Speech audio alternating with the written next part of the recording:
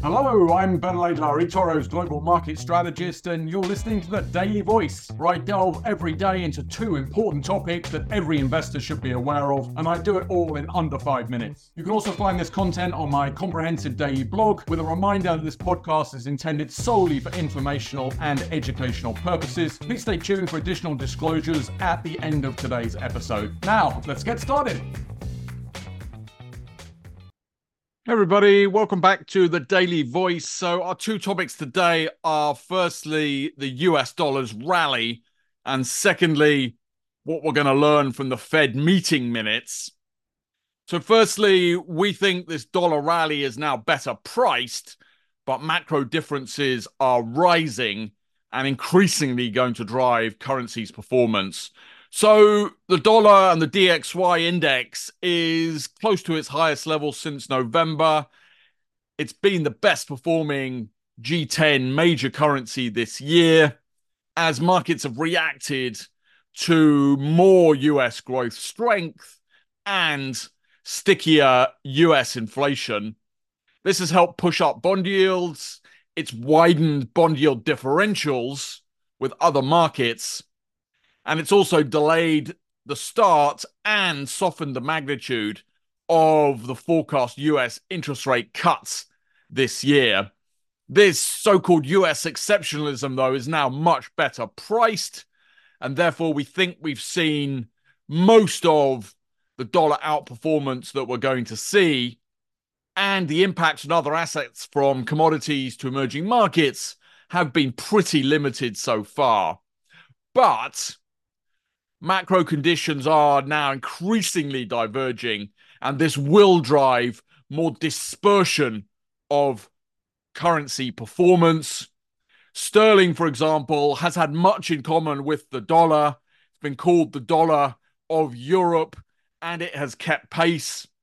Whilst on the other extreme, the Japanese yen, JPY, has really round-tripped, just broken through 150 again, and has been the big laggard. But the dispersion could be seen from, on the one hand, the New Zealand dollar, with New Zealand ready to hike interest rates again, with inflation nearly 5%, all the way through to places like Switzerland, CHF, and the ECB with the euro that are likely to be amongst the earliest interest rate cutters. The second thing we're looking at is today's Fed meeting minutes. So the two pillars of our bullish 2024 markets view are firstly a return to double-digit earnings growth, and secondly, Fed interest rate cuts. Both are on the table today. Firstly, we've got the Nvidia earnings report, which we previewed yesterday, with its profits growth set to be very strong, but expectations as well as recent performance and earnings concentration also very high. But the other driver is the outlook for Fed interest rate cuts. We're going to get the minutes of the January 31st Fed meeting today.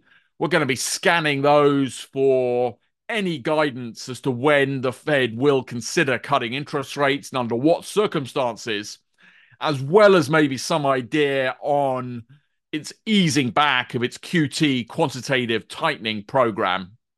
Markets are already significantly shifted their interest rate cut expectations.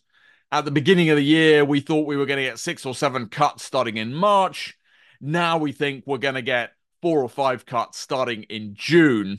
Markets have been pretty resilient, though, to pushing back these expectations as it's come for quote-unquote the right reasons, i.e. stronger economic growth that's also had the benefit of boosting the earnings outlook. So that's it. Please like and subscribe us. Go to eToro Plus to see the research, and we'll chat again tomorrow. Thanks very much. Bye. You've been listening to Digest and Invest by eToro. For more information, please visit us at eToro.com. This podcast is for information and education purposes only and should not be taken as investment advice, a personal recommendation, or an offer of or solicitation to buy or sell any financial instrument. This material has been prepared without taking into account any particular recipient's investment objectives or financial situation and has not been prepared in accordance with the legal and regulatory requirements to promote independent research. Past performance is not an indication of future results.